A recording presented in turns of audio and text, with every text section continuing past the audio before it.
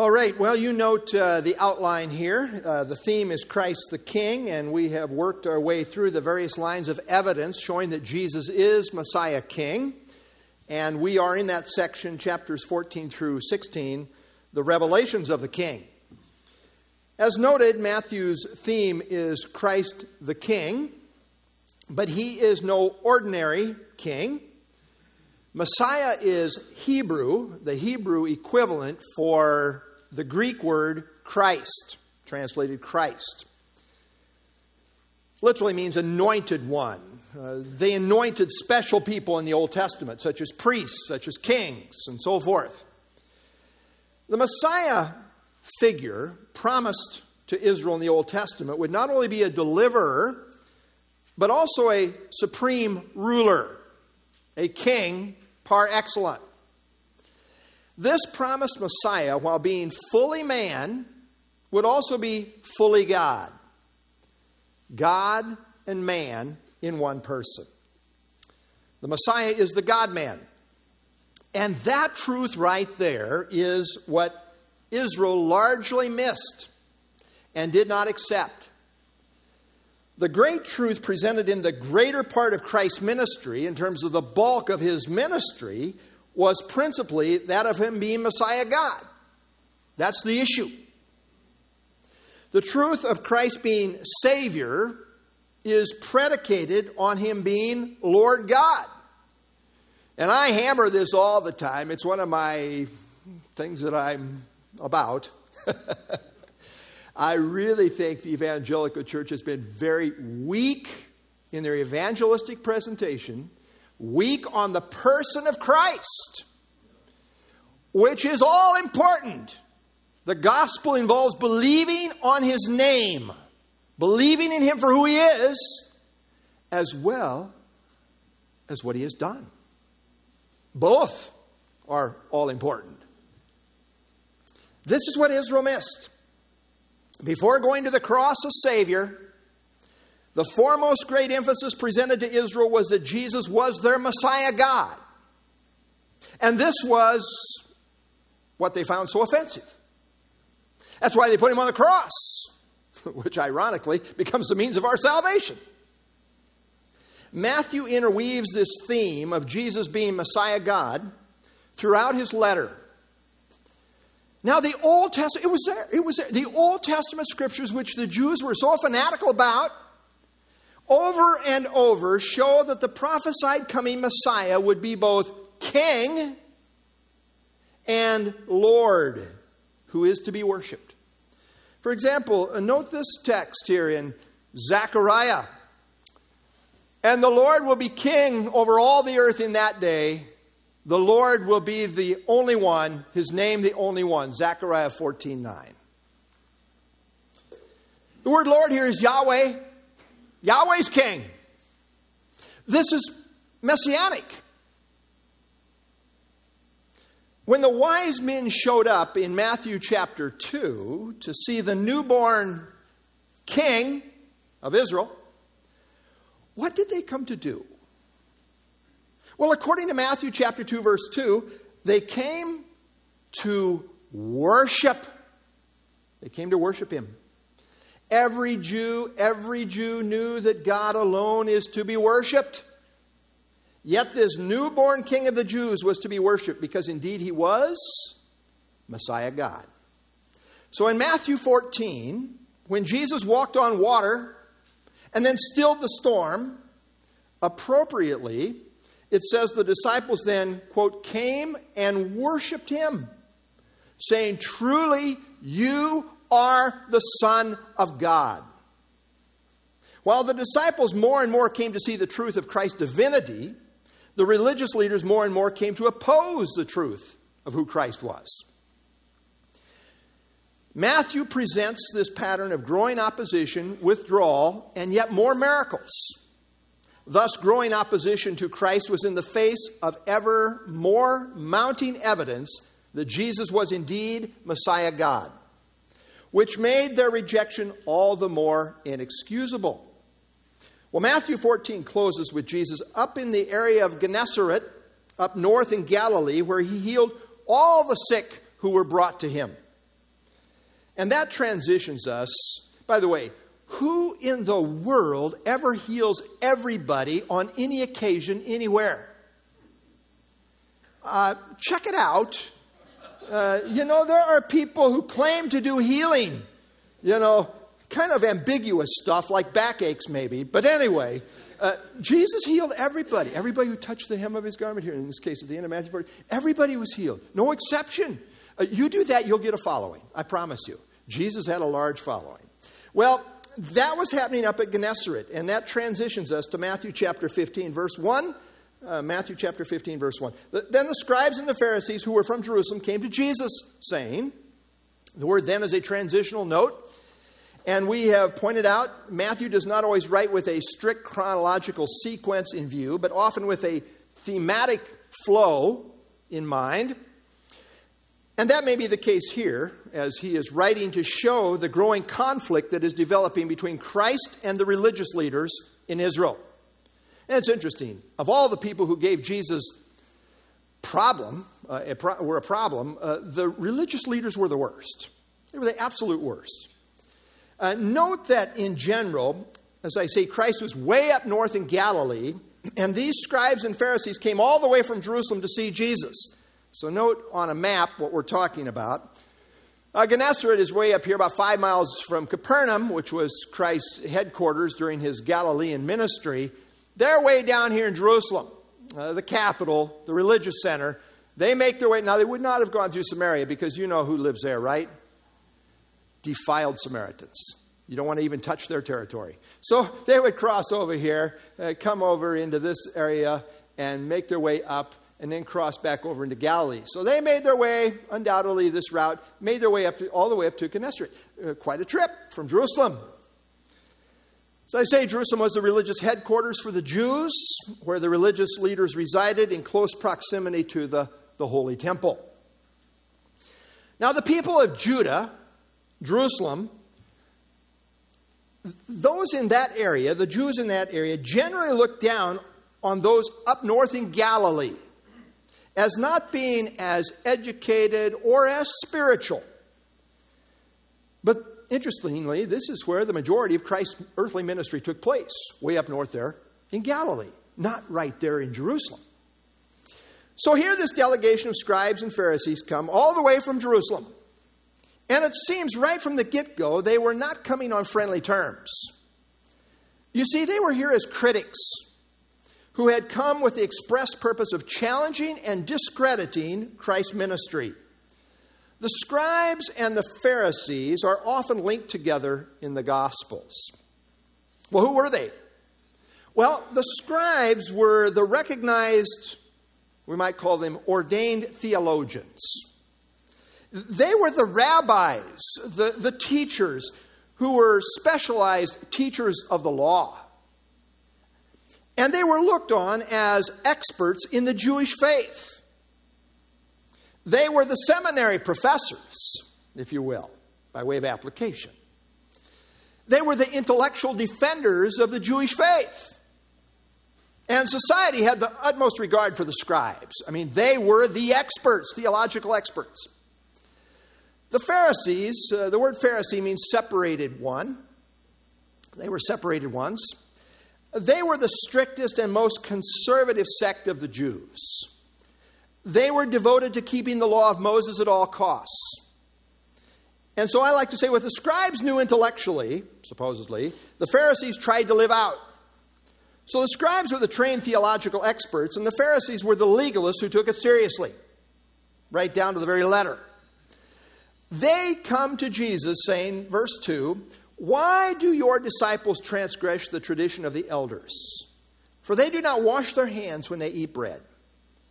So here they come, challenging Jesus like a bunch of religionists full of ego, thinking they know what they're talking about. After all, you do realize they were the elite experts from the prestigious capital of Jerusalem. The Jerusalem religious leaders had theological problems with Jesus. I mean, they were the theological experts. You understand that Jesus, very early in his ministry, had the audacity to intrude upon their turf of the temple by driving out the money changers right at the start of his ministry. And that got things off to a really bad start. He ignored their Sabbath rules, claiming he himself was Lord of the Sabbath. Who makes a claim like that? He claimed to be the Son of God, making himself equal with God, which they considered to be blasphemy. He claimed to do what only God can do, that is, to forgive sins. Therefore, the religious leaders had written Jesus off and claimed that the obvious miracles that he was doing were really done by the power of Satan. They couldn't deny it. Yes, he was a miracle worker, but he's doing it, they said, by the power of Satan. So there was already a lot of background tension. You realize we're getting towards into the last year of Christ's ministry. There's a lot of background tension here between Jesus and these religious leaders from Jerusalem. And the tensions were mounting. In this context, the scribes and the Pharisees asked Jesus why his disciples transgress the tradition of the elders in not washing their hands before they eat bread. Now, this had nothing to do with hygiene and everything to do with ceremonial uncleanness, as prescribed by the tradition of the elders, which is to say the ongoing traditions of the esteemed rabbis of history. Now, in Jewish thinking, I want you to track with me here for a minute. In Jewish thinking, the tradition of the elders went back to Moses and was under the heading of what was called the oral law. You see, Moses, this is Jewish thinking now, Moses supposedly not only received the written law, what we commonly call the law of Moses, but supposedly also received the oral law, which was given to him orally and then passed along orally. It was all oral. Ezra, about 450 BC, you should be in Sunday school. Great class this morning.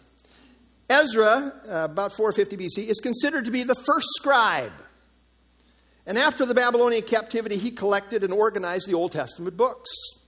And after the time of the Babylonian captivity, rabbis and scholars began to expound on the law and collect various traditions of thought, which took place until what is called the Great Council of the Elders was completed in 291 BC.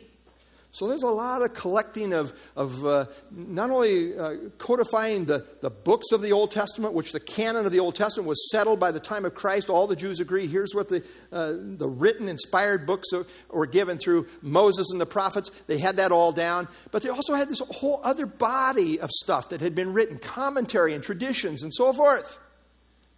Now, many of these scribes and scholars meant well in developing commentary and traditions. They saw their work of extra teachings as providing a safety fence around the law. I mean, if the law is good, we really want to protect ourselves so we don't break it. So let's put other laws around it as a fence to protect us from breaking the law. In addition to the oral law was a whole body of oral discourse that went with it, which is called the halakha.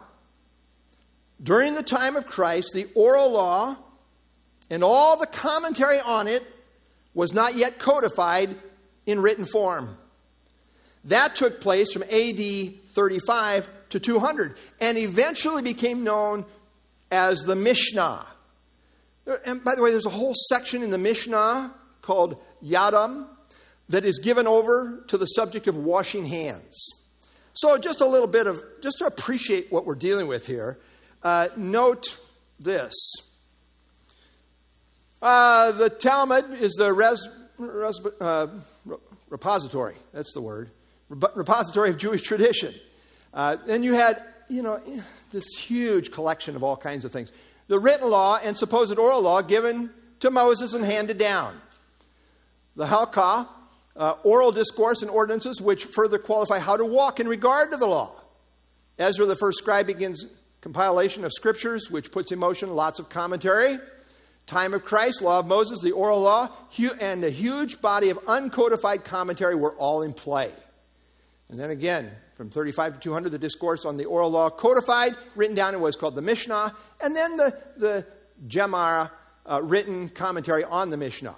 So you got this ever-developing, more and more bigger body of stuff to grapple with and to think through and to regulate their lives. So the Jews of Christ's time, in practical reality, not only considered the law of Moses and the Old Testament scriptures as binding, but also the oral law and a host of governing regulations that had also developed. In the days of Christ, there were two leading rabbis on the scene. One was named Rabbi Shammai, who was more conservative. And the other leading rabbi of the day was named Rabbi Hillel, who was more liberal. However, these rival teachers had agreed upon a fixed ordinance about the necessity of ceremonial washing of hands. So they disagreed on almost everything else, but they did agree on the necessity of the ceremonial washing of hands. Now, according to the law of Moses, people could be defiled by touching a dead body, eating something unclean, etc., and then they were considered ritually unclean and unfit to approach God in worship until a ceremonial cleansing had taken place. The priests in the Old Testament were required to wash before eating a holy offering, but there was nothing in the law proper about people generally having to wash their hands ceremonially before eating. This was all according to tradition, which had come to be seen as mandatory on the same level as the written law of Moses itself. So important was this washing of hands that one rabbi wrote, "Whoever has his abode in the land of Israel and eats his common food with rinsed hands may rest assured that he shall obtain eternal life." You want to? I mean, here's the pillar of the faith for this guy. Make sure you eat your food with clean hands. You'll have eternal life. There were all kinds of man-made regulations for the proper washing before eating. The minimum amount of water to be used had to be enough to fill 1.5 eggshells. The water was to be simultaneously poured out on both hands with the fingers pointed upward, to allow the water to drop off at the wrist, because the water itself was now also unclean in the process of touching unclean hands. If it ran back down through the fingers, again, the person would still be rendered unclean. The process was then repeated, but this time the fingers were held downward, allowing the water to drip on the ground. Finally, each hand was cleansed by rubbing each fist with the other hand. A strict Jew would repeat this before every course of the meal, and then again after the meal. I'm telling you, there was a whole lot of washing going on here. And you do realize this is where we get that cleanliness is next to godliness, right? A little bit of sarcasm. In the minds of these religious leaders, it was an established fact that this was the right thing to do in the eyes of God. But note, they do qualify it as being according to the tradition of the elders. So they do make a little distinction there. It's not exactly the law of Moses. It is the tradition of the elders. But they've come to accept that also as authoritative. Verse 3, he answered and said to them, "Why do you also transgress the commandment of God because of your tradition?" Jesus responded to their question by a challenging question of his own. And Jesus brought the perspective back to where it needs to be, namely on the commandment of God. They were legalistically stuck on the traditions of men when the real issue before God is his commandments. This was undoubtedly shocking and offensive because these religious leaders never considered the fact that their honored traditions might not be authoritative and might actually be contrary to the commandment of God. This was a new concept, I'm quite confident, a new concept for them. No, Jesus called it your tradition, indicating this didn't really go back to Moses, wasn't really ordained by God through Moses. This was not really God's command. Now here in verses 2 and 3, we have highlighted the difference between legalism and biblical obedience. Now many times people are quick to call biblical obedience legalism, when in fact being properly obedient to God is right and God-honoring. There are two polar opposite errors that one can fall into. One is called legalism, and the other is called antinomianism, against law. Both are biblically wrong. As I often say, you can fall off either side of the horse. Just real quick here. Legalism. Legalism is a strict adherence to a code of man-made do's and don'ts as a means of trying to earn the approval of God. I mean, we could enlarge upon that, but just for our purposes this morning. And then antinomianism, the other polar opposite. Antinomianism, literally no law, holds that grace provides a license that frees one from any and all semblance of law. However, sound doctrine shows that while believers are free from sin, they are under now the law of Christ. That's what we're under. We're under the law of Christ. So the Bible is clear that as believers, we're under the law of Christ, which is really the law of God's love. Obedience to the law of Christ is not legalism, but is a mark of true faith. As Galatians 5:6 speaks, faith working through love. Genuine saving faith, the way it works its way out in our life, is love. Love is the defining mark. Now, we're not saved by loving. We're saved by grace through faith, and grace alone through faith alone in Christ alone. But if we have saving faith, it works through love, as Paul says in Galatians 5:6. And I really believe in true conversion, we come to have a whole change of heart called repentance. And that reflects itself in our whole attitude towards Jesus as Lord and Savior. As John says, now by this we know that we know him if we keep his commandments. He who says, I know him, and does not keep his commandments is a liar, and the truth is not in him. So as believers in Christ, we are not to be governed by legalism, man-made rules, or antinomianism, a license to sin, but rather by obedience to the law of Christ, which is the law of his love, which is the fruit of a saving faith. Verse 4, Jesus continues, for God commanded, saying, honor your father and your mother, and he who curses father or mother, let him be put to death. Now, in quoting honor your father and your mother, Jesus quotes the fifth of the 10 commandments. It's found in Exodus 20 and Deuteronomy 5. Now, he didn't just quote a supposed minor commandment, but one of the big 10. Paul in Ephesians 6:2 called this the first commandment with promise that it may be well with you and you may live long on the earth. The word honor meant to place value upon, to esteem highly, to appreciate. You see, parents are to be properly valued and appreciated. And he followed that up by quoting from Exodus 21, also Leviticus 20, which says that whoever curses father or mother is to be put to death. Well, that brings some real seriousness to the conversation in a hurry, right? You bring in the death penalty. This gets serious in a hurry. To curse means to insult, to speak evil of, or to revile. It's the polar opposite of honoring someone, as it shows total disrespect. Now, when it comes to the issue of proper honor for parents, there are two great sins brought out in the Scriptures. One relates to younger children still in the home who refuse to show proper respect and honor for their parents' authority. Kids who are not taught proper authority for their parents are a disaster.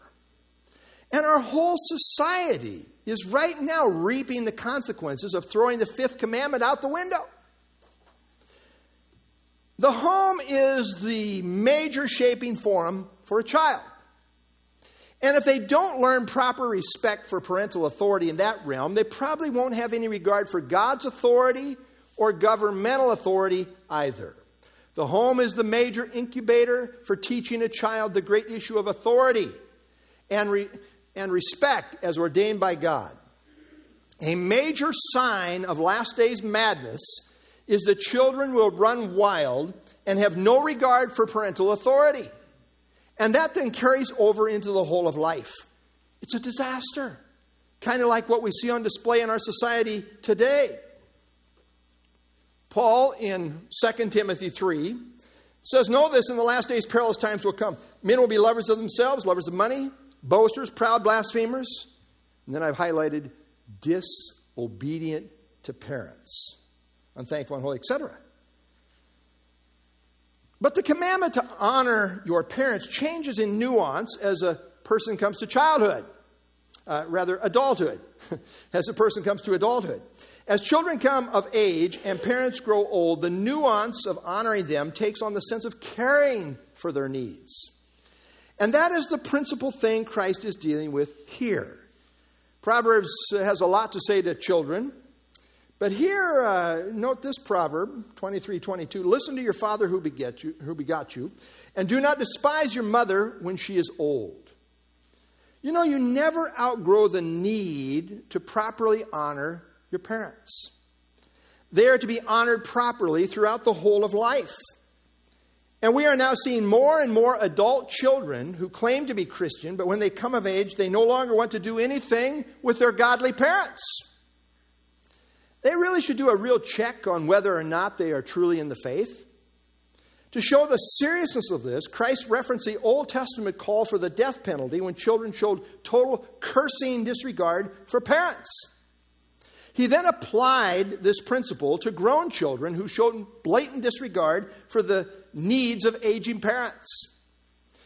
This shows that not honoring an aging parent is a most serious sin in the eyes of God.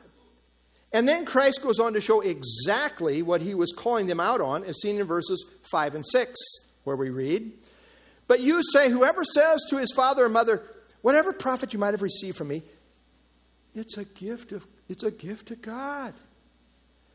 Then he need not honor his father or mother. Thus you have made the commandment of God of no effect by your tradition." You see, the rabbis, you know, those elite teachers, had come up with a rule that seemed to trump the fifth commandment in the Mosaic Law. It sounded so spiritual, and yet it was so evil. The reasoning went like this. Let's see if you can follow the reasoning here. If I vow to give all my assets to God by invoking the word korban, which means gift, then I'm obligated to keep my vow to God, and I can't help my parents out with it. You know, after all, you understand, vows are holy. And after all, God is a higher priority than parents, right? Seemed like a pretty airtight, theologically sound argument.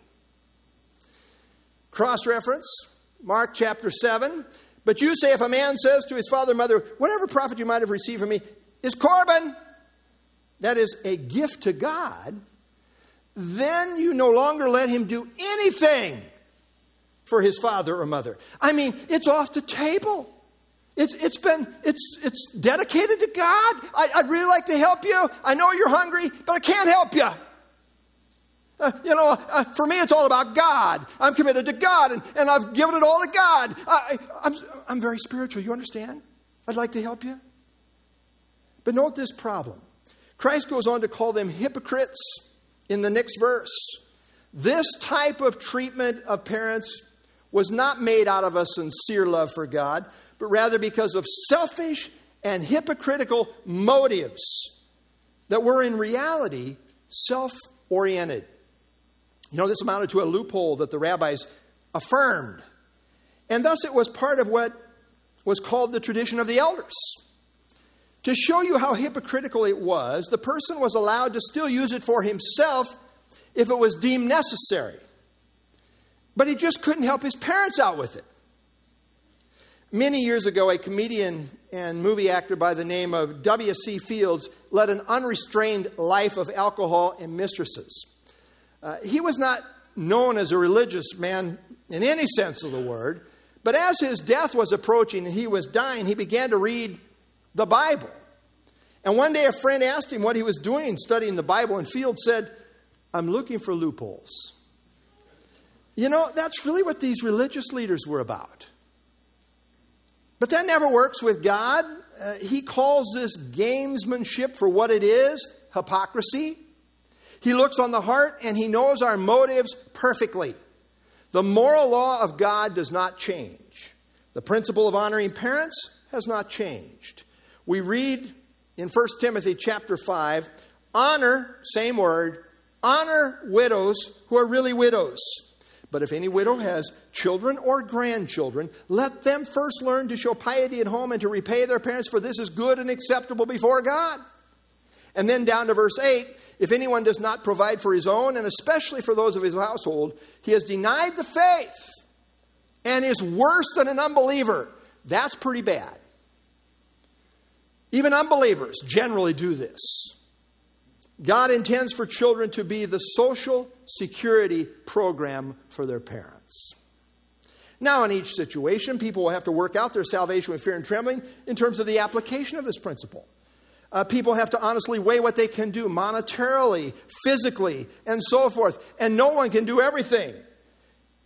And in balance, sometimes people have false guilt, beating themselves up for what, in all honesty, they can't do.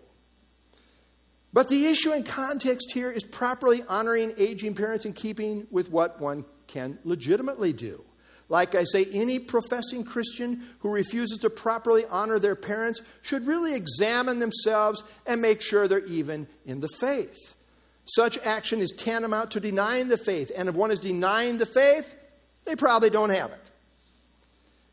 At least should very seriously examine themselves. Jesus said such traditions that seemingly get around obligations of the Word of God end up making the commandment of God of no effect. These traditions not only supplement the Word, supposedly, they actually supplant it or undermine it.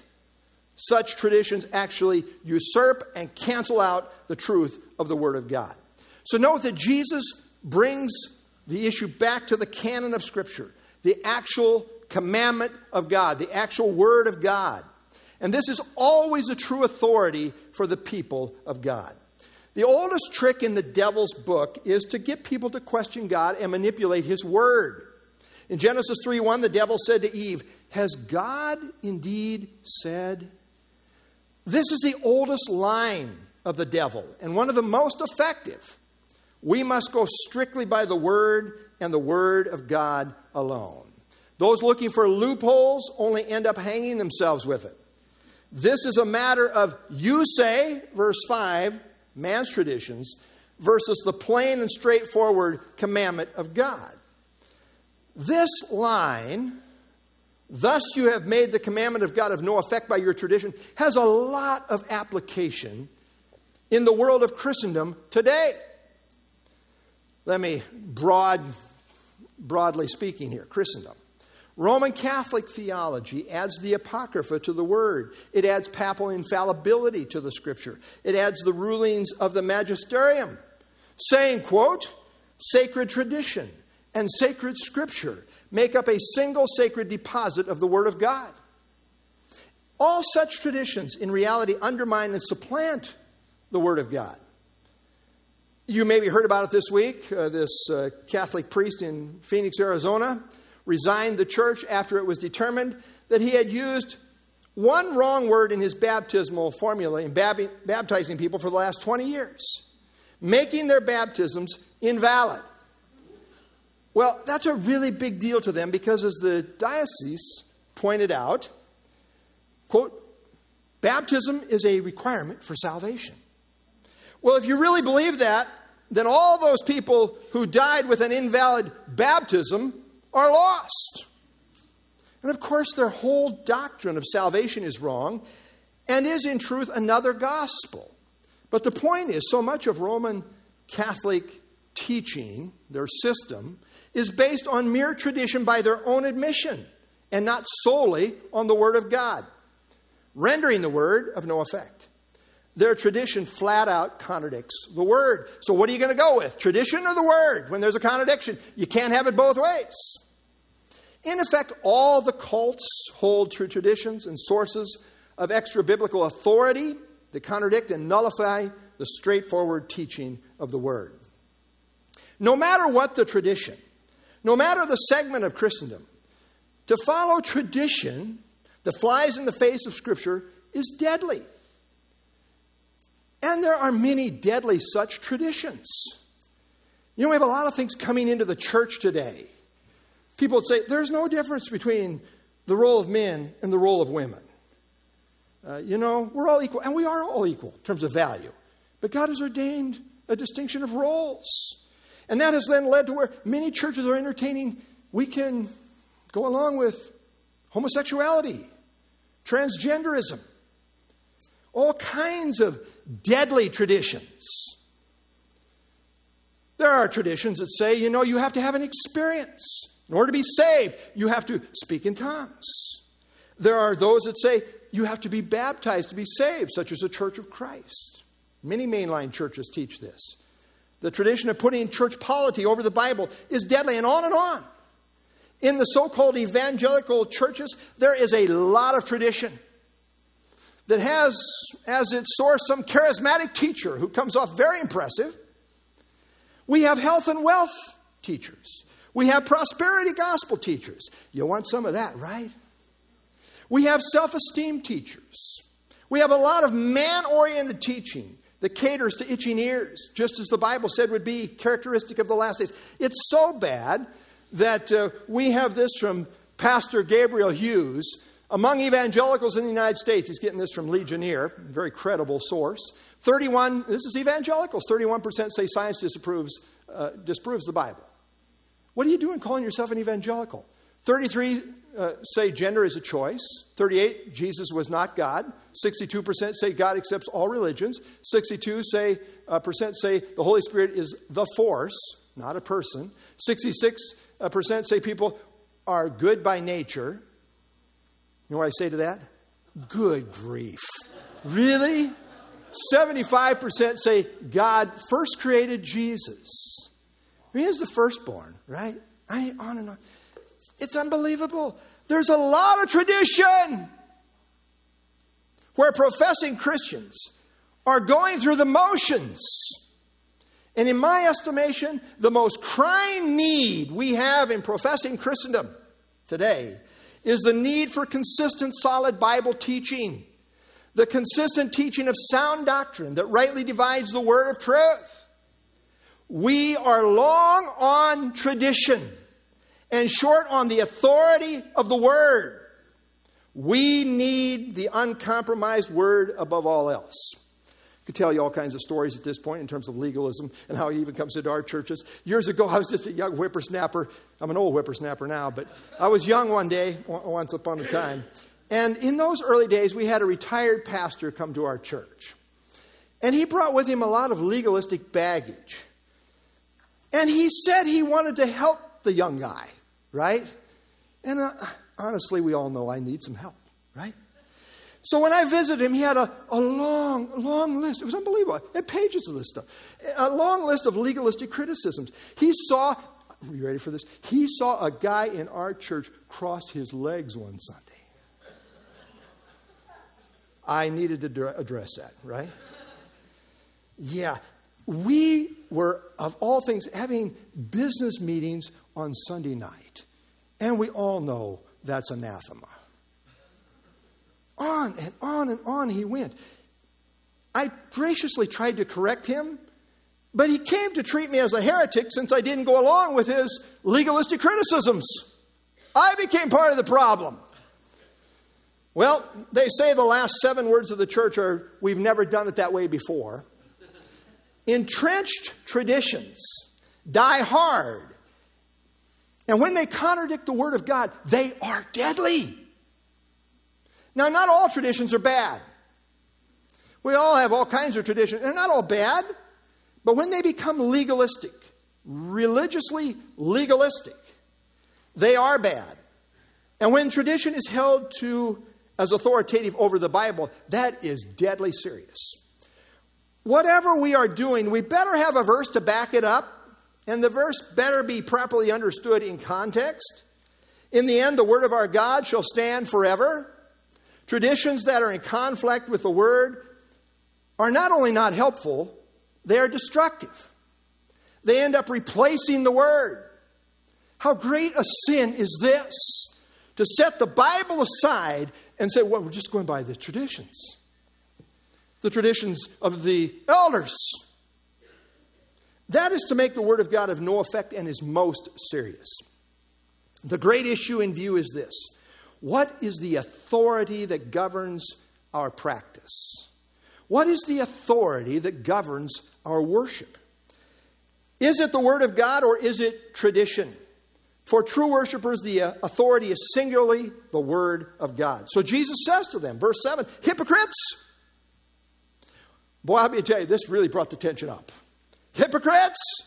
He's saying this to the esteemed scribes and Pharisees of all people. This is like me talking to a bunch of pastors. Hypocrites! Boy, try that. No, maybe don't. No, you probably shouldn't. We'll let the Lord do it. Hypocrites!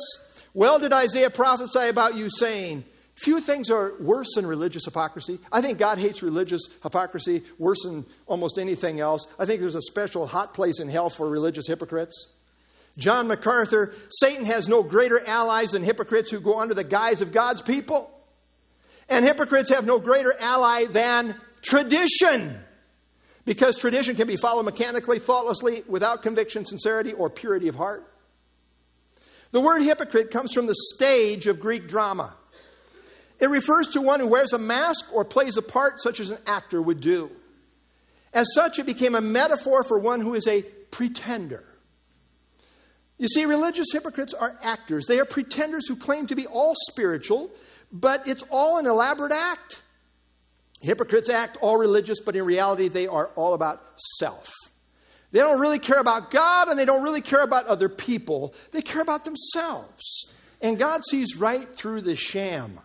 Jesus defined these hypocrites by applying Isaiah 29:13 to them. Notice what he says, quoting Isaiah 29:13. Verse 8, these people draw near to me with their mouth and honor me with their lips, but their heart is far from me. You see, religious hypocrites are game players. They play church. And Jesus singled out the religious leaders in particular here. Really, as in all of his calling of people hypocrites, it was almost always the spiritual leaders. They're the worst. They come off like they're so sincere, and they say a lot of good things. I mean, notice, they draw near with their mouth. They honor me with their lips. Outwardly, it sounds good. They pray flowery prayers and seem so spiritual with their mouth. Praise the Lord. It's on their lips. But it's all by rote and not by heart, so to speak. They have a heart problem. They give outward lip service, but in truth their heart is far from God. And this is the whole issue before God. By the way, this is the issue of life, right? Proverbs 4:23, keep your heart with all diligence, for out of it spring the issues of life. In the end, what God's going to evaluate on Judgment Day is really not only your actions, not only your deeds and what you did, but really what was behind it in your heart. The essence of our life before God is what's lived out in the heart. The heart in Scripture refers to the core of a person's inner being, to their character, to their true self in regard to commitments, the will, beliefs, convictions. The Bible speaks of the thoughts and intents of the heart. The heart is the place of one's thinking, affections, and motives. It's the core of what a person is really all about. The problem with these religious leaders was that their true heart allegiance was really self-oriented, not God-oriented. And that reflected in how they treated people, in this case, parents. At core, the religious legalist has a heart problem. His whole heart orientation is wrong.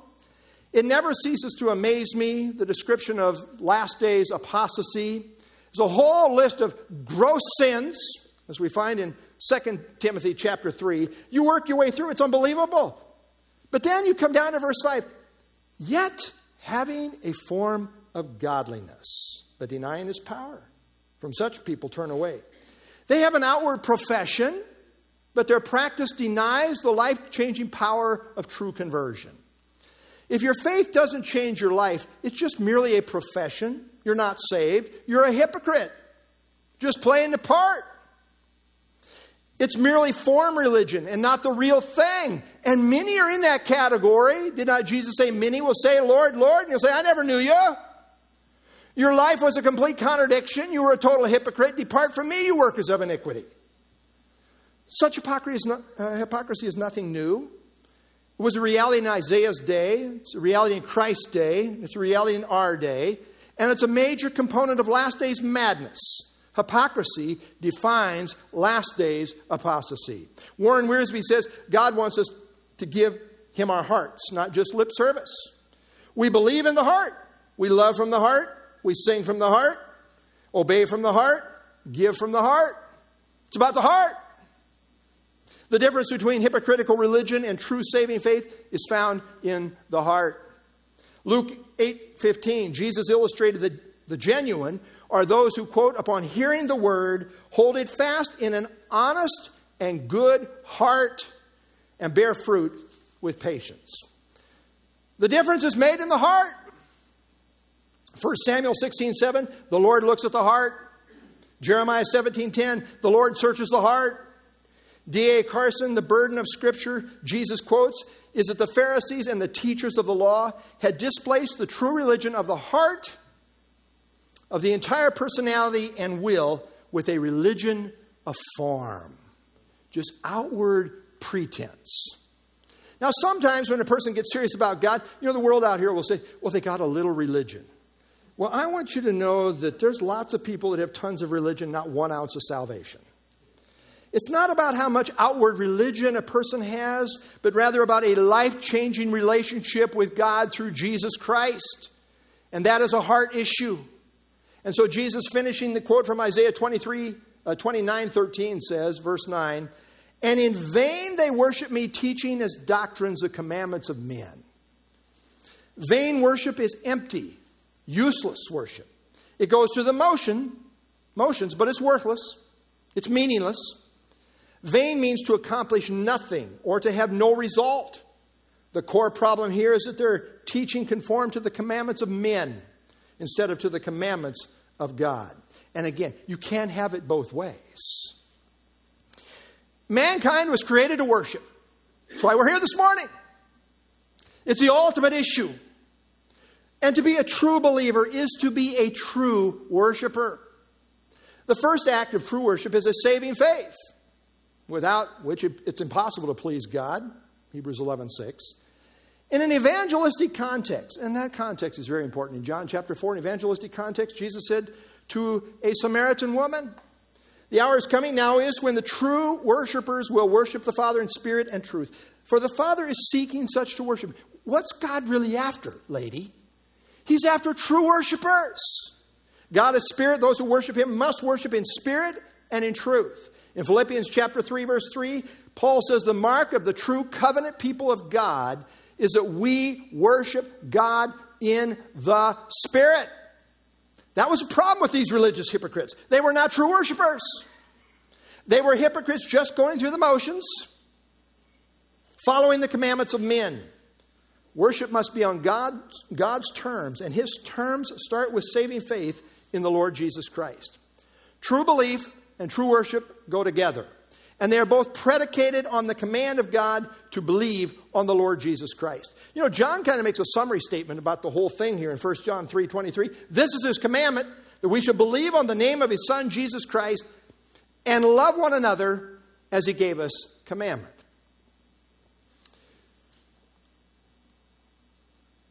2 John 9, whoever transgresses and does not abide in the doctrine of Christ does not have God. He who abides in the doctrine of Christ has both the Father and the Son. You see, the Word of God has as its centerpiece the truth of Jesus Christ.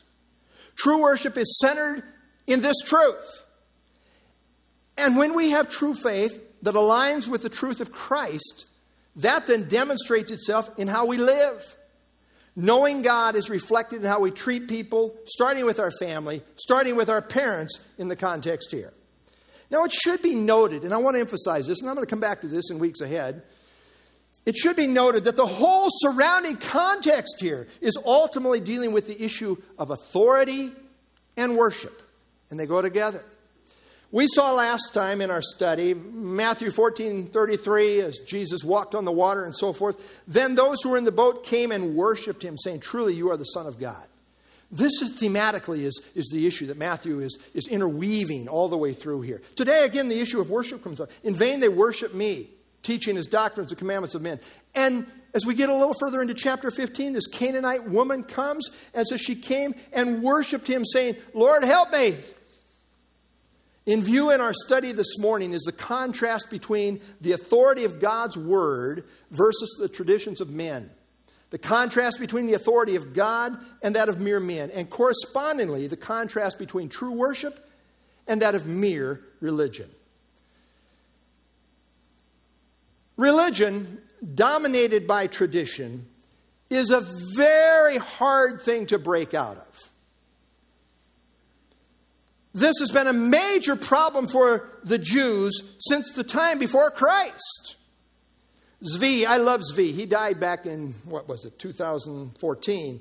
But he was a Holocaust survivor who was known for his bold witness in Jerusalem. And over and over and over again, his emphasis as he witnessed to these Jews was that they should not put their trust in their traditions and commentaries, but only in the Word of God.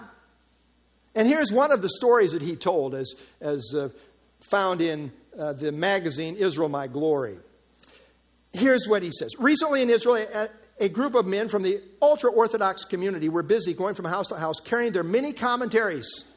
When they saw me coming with my little pocket Bible, one asked me, how can you come to speak about the faith with nothing?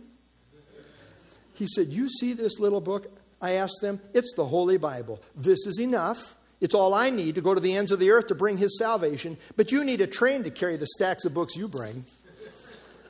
Their teacher, with great confidence that he would show me his wisdom, stumped me in only a few minutes, stood forth. After 3 hours of conversing, I asked him, why do you boycott the words of the Lord that are written in the Bible? We have never boycotted even one letter from the Bible, one said. Not just one, not even one letter. You boycott a whole chapter, I replied. They were surprised.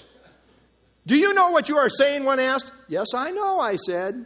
The fact is you boycott Isaiah 53. Why are you so afraid of that chapter, I asked. But their teacher wanted to show his pupils how wise he was. The rabbi began to shout, we will never leave our rabbinic tradition. And you cannot convince us to believe in this man. Insert ultra-Orthodox Jewish people refers to Jesus as this man. Zvi said, Rabbi, I have only spoken about what is written in the Bible. And you have concluded that I am speaking about Christ. Zvi says, I think he realized that he had implied Isaiah 53 speaks about Jesus. Andre Sue Peterson writes, we have a new pastor. And he does things a little differently. Before preaching the word, he reads the passage, and then he always adds, all flesh is like grass, and all its glory is like the flower of the grass. The grass withers, the flower falls, but the word of the Lord remains forever.